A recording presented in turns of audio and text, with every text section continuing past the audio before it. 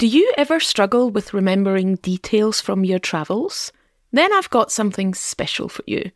How would you like a better way to keep track of all the things you see and experience in Scotland? A way to keep those special memories and all the details fresh for years to come. My new Scotland travel journal might just be what you need. It includes daily journaling prompts to help you start writing about your day, lots of space for doodling and notes, prompts to reflect on your trip overall, and suggestions for things to do that help you make more meaningful connections with Scotland. There's also inspiration for your travel bucket list, a map to draw your route, space to keep track of your travel details, and some Gaelic and Scottish phrases to try while you're here. All you have to do is print out the journal, fold the pages in half, and start writing. The Scotland Travel Journal is the perfect companion for your upcoming trip to Scotland. Find it in the Watch Me See online shop or visit the link in the show notes. And now, let's get on with the show.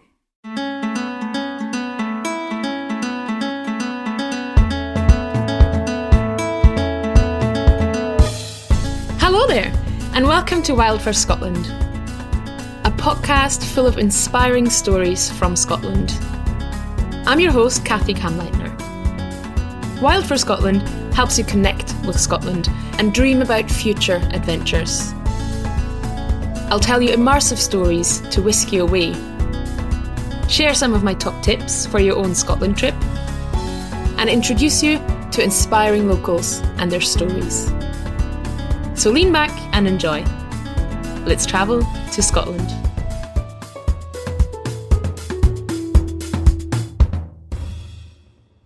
Today I have a story for you from one of my favourite places in Scotland. We're going back to Argyll, but this time we're not exploring another island. We're staying firmly on the mainland. Kilmartin Glen is simultaneously one of the most significant historic sites in Scotland and ridiculously off the beaten path. Imagine no one knowing about Culloden Battlefield, the Norse settlements in Orkney, or the standing stones at Callanish. Maybe it's because there isn't just one monument or event that stands out. There are literally hundreds of historic sites scattered throughout the Glen, capturing the essence of the cultural beliefs and architectural skills of thousands of years. There's almost too much to discover here to put into words. But of course, you know me, I have to try. So let me tell you a story about Kilmartin Glen. This is 6,000 Times Around the Sun.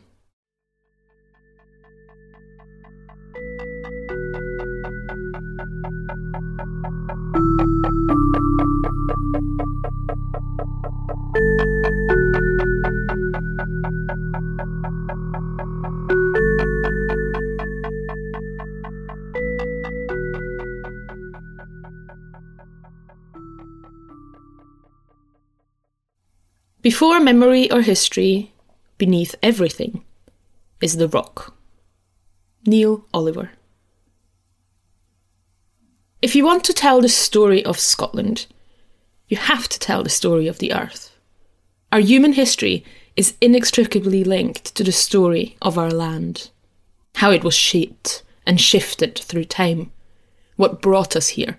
And I mean literally right here, where we are today. And that's where we start our journey today. Not billions of years ago, to be fair. Not even as far back as the first known human traces in Britain, some 30,000 years ago. But around the time when the last ice age had come to an end, and Scotland became permanently inhabited.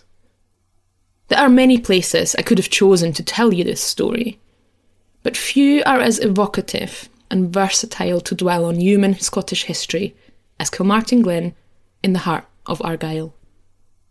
The Glen is arguably one of the most significant historic places in Scotland. There are hundreds of monuments here, historic sites from a vast array of time periods and cultures. And with a little bit of effort, you can visit a fair number of them in just one day. 6,000 years of history, condensed into a few hours. And that's what Fran and I are setting out to achieve.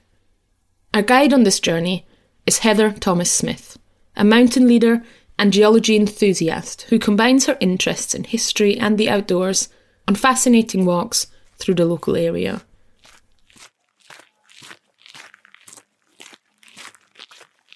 We set out on our journey back in time. One of the oldest sites in Kilmartin Glen has long been wiped off the surface of the earth. A long time ago, the people of this area created a wooden avenue made up of thick tree trunks lying flat on the ground, lined up in 2 rows. The site was most likely used during burial rituals, and the trunks were burnt to the ground. Thousands of years later, the remains of these trees were found at a digging site, buried beneath the gravel. But not all sites from this time period have disappeared. We meet Heather in Kilmartin, and together we set out on our journey back in time. And here comes the rain, just in time. Well, it looks like it won't stay though. The village sits slightly elevated and offers a grand view of the glen stretching south. From there, our walk takes us down towards the bottom of the glen, a flat valley that was carved by glaciers during the last ice age. It's a fertile land, and many of the historic monuments we plan to visit today are scattered on farmland, surrounded by sheep and fields. One of the oldest is Netherlargy South Cairn, a Neolithic chambered tomb that housed the remains of the local community and dates back around 5,600 years. It's a sacred place, and considering its age, surprisingly well intact. The cairn consists of a massive mound of rocks, some as big as my head, others as small and gentle as my palm. They're piled up in multiple layers, but here and there the growing grass has won the upper hand. At the centre of the mound there is a large chamber clad in stone slabs. It's likely that once it was entirely covered with stone pebbles, but over time many have been taken and reused in buildings and walls all over the region. At the far end, the chamber is closed off with stones, but right where I stand, it's still open, allowing me to step down.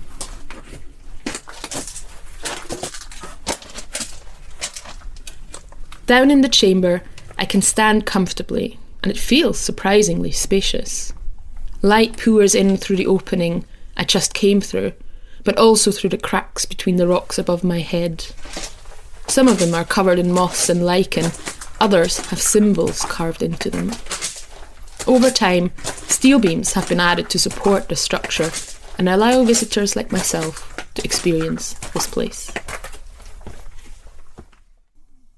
Back out in the open, we explore the rest of the site. A panel tells us about the items that were found inside the central chamber, mostly pottery and bones, but very few of them were actually from the Neolithic period. In fact, 1300 years after the cairn was first built, people from the Bronze Age continued to use it as a burial site, and along with their dead, they placed pots and arrowheads inside the chamber. They also added 2 more stone graves, small kists, hardly longer than my legs, and just about tall enough to sit in upright. To link them to the central chamber, in a way, the cairn was expanded and more small rocks piled onto the rest. The kists were used to bury important members of the community, but only one of them is still clearly visible today. Netherlargy South is one of 5 burial cairns here in the Glen, and there are many fascinating stories to tell about them. First of all, they're all located in a straight line, running roughly in a north-south direction. Glebe Cairn is the northernmost, just below Kilmartin Church. Then there are the 3 Netherlargy cairns, north, mid and south. And finally, the southernmost, Ricruin Cairn. Together they form what's known as the linear cemetery of Kilmartin Glen. They were used for burials and other rituals for thousands of years. Another peculiar thing about these cairns is that 4 of them were built almost 1600 years after the first was erected. It makes me wonder about the people from that time. Did they know the exact meaning of these cairns? Even share the same rites and beliefs as their ancestors? Or was it a fashion a way for them to connect with the past and reinvent these practices. Think about how much things have changed in the last 1600 years. Can you imagine doing things the same way as our ancestors did in the year 400? It's that human aspect of history that I find most interesting about these sites, and the fact that we may never know. We're now walking towards a set of stone circles. They're surrounded by a stone wall and tall sycamore trees. But don't let the trees fool you. They were only planted here in the 19th century, and it's at that point that people started referring to this place as Templewood. We enter the site through a creaky gate and make our way to the northern stone circle. Only that there aren't any stones here at all. Well, there is a pile of rocks arranged as a cairn and a small boulder at the centre, but the standing stones that normally form these stone circles are gone. Heather tells us that they were removed around 4,000 years ago and probably used to construct some other monument or burial site in the area. But it's impossible to know for sure.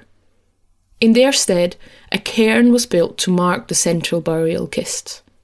Today, round concrete posts mark the original positions of the stones and give us an idea of what once was. The southern stone circle has also developed and changed over time, but there's significantly more to see than at its neighbour. Multiple burial sites have been discovered outside and within the circle, all stemming from different time periods. Hundreds of years after it was first built, the standing stones were surrounded by a cairn of small rocks, which make it difficult to walk towards the centre. But we try anyways to get a closer look at the stones. Once there were 22 stones in this circle, and today 13 of them are still standing. Almost 1,000 years passed before this site was used for burials, but what rites and celebrations were held here before then remains a mystery. Heather tells us that it is believed that the people of that time worshipped the sun and the moon. Maybe they gathered here to celebrate the change of seasons, pray for better harvests, or thank their gods for their prosperity. At the edge of the glen, behind those sycamore trees that were added so recently, we can see a flat terrace on top of a steep slope, undoubtedly shaped by the movement of ice. It's likely that people gathered there to witness rituals held at the stone circles, a natural grandstand, if you will. A little walk away, in the middle of a field surrounded by sheep, stands one of the best known sites in Kilmartin Glen. The Netherlargy Standing Stones. Netherlargy translates to lower slope, so the name most likely comes from the stone's position on the bottom of the glen. There are 5 stones here, 2 pairs in the north and the south, and one enormous monolith at the centre. The central stone is surrounded by several smaller stones near the ground. It is now widely believed that these stones served as a lunar observatory, a site to track and predict the movements of the moon, and most likely its consequences for the community. But even though this purpose is largely accepted, there are still mysteries about these stones. Look closely among the colourful patches of moss and lichen covering the central stone, and you'll notice dimples on its surface. Some appear to be natural, simply a sign that the slab couldn't be clean cut from its source. But others seem to be perfectly round and placed deliberately across the rock. These are cup marks, carefully carved into the rock, hundreds, if not thousands of years before the standing stones were erected at this spot. You have a stone here which has got really obvious cup and ring marks on it. There's the ring there, and then these are the cup marks. So this has probably been moved. Well, it has been moved. They obviously have been moved, but moved from somewhere that was important to people, that they'd already carved out those cup and ring marks before it had been repurposed as a standing stone. The marks are proof that these slabs had a life and a purpose before they were put here.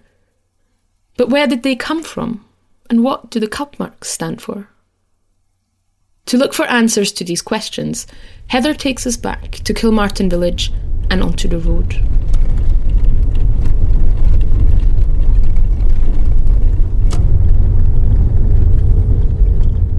We follow her to a site tucked away at the bottom of the glen, a forest known as Achnabrek.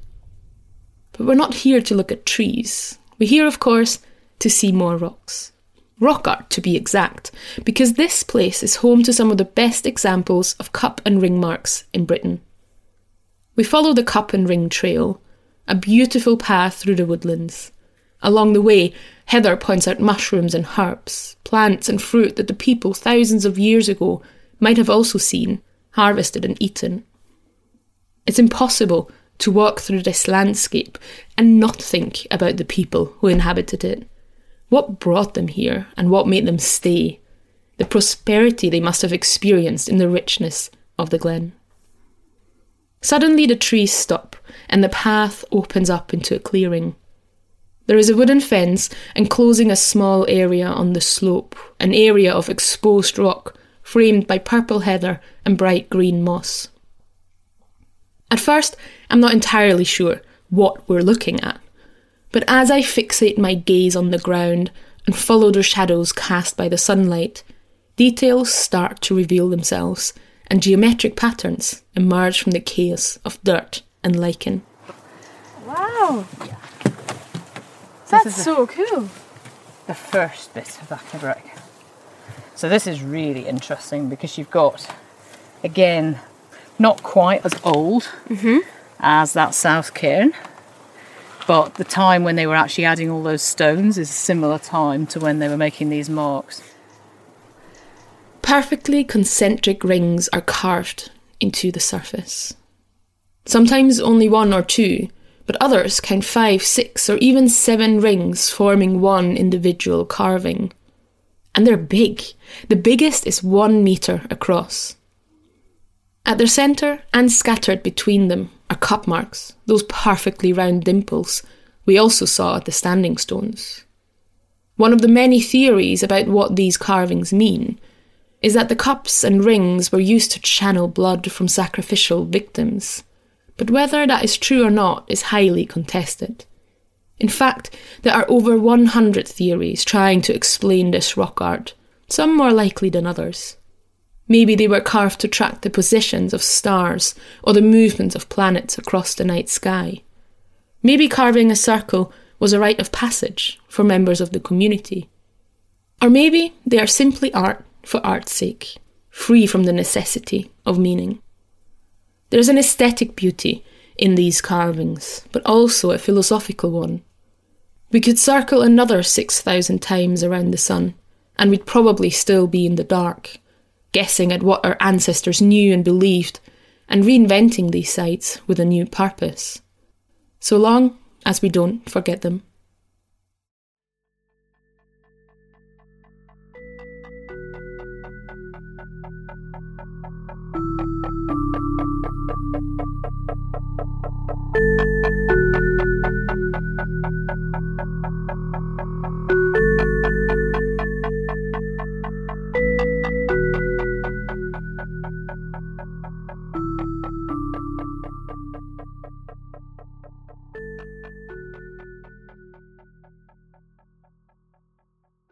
I hope you enjoyed this story about Kilmartin Glen.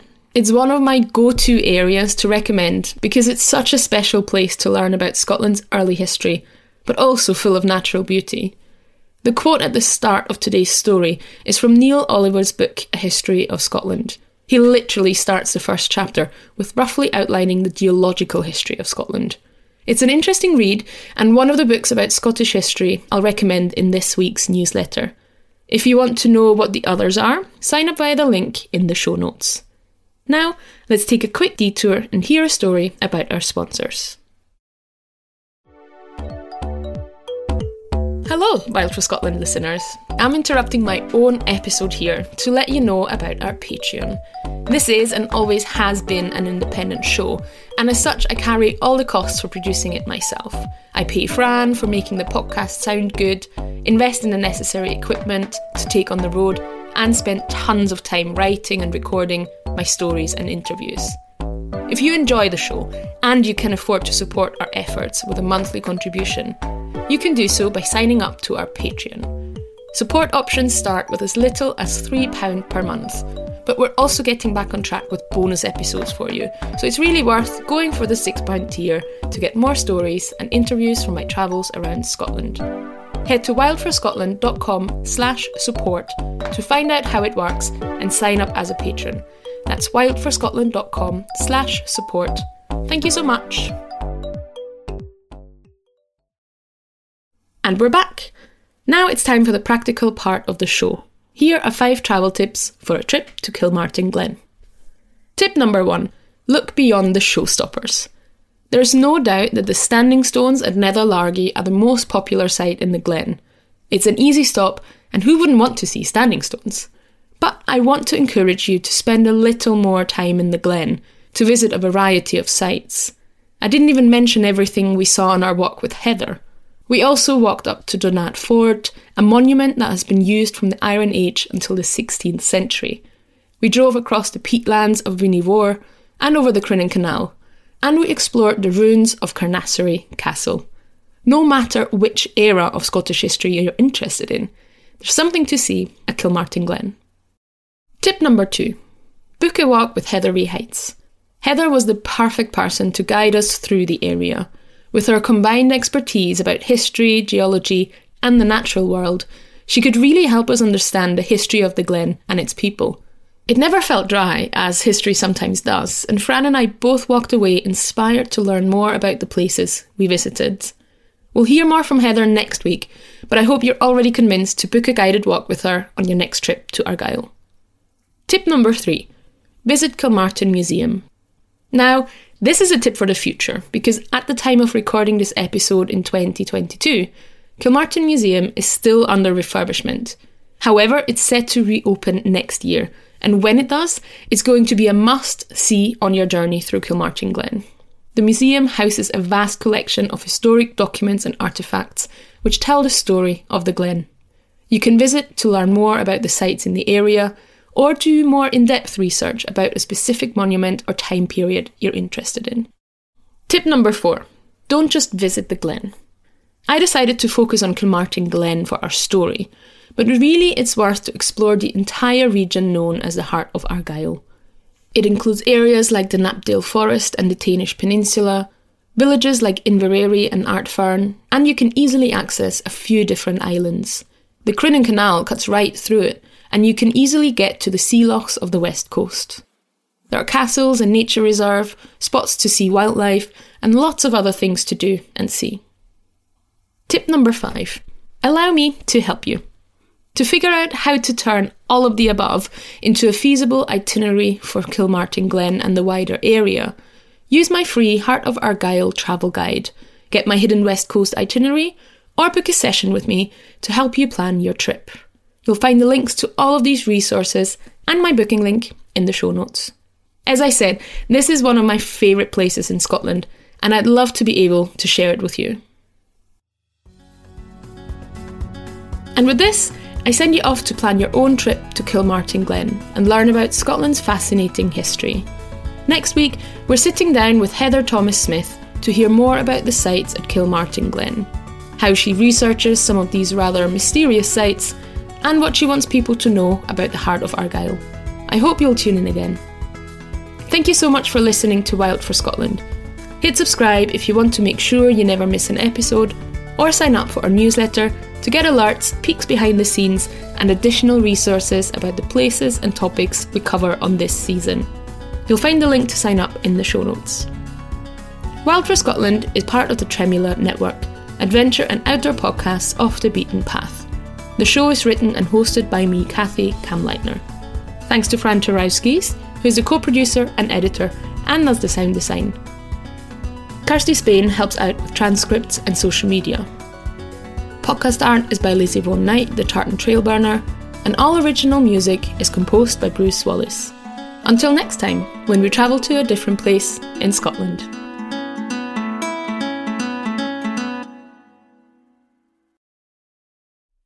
If you're still here, listening all the way to the very end, it means you've probably got your hands full. So let me take this opportunity to remind you that I don't just write immersive travel stories. I also plan unforgettable itineraries for Scotland. And it's never been easier to follow one of my routes. Head to watchmesee.com/shop to browse my ready-made Scotland itineraries and turn your travel dreams into reality.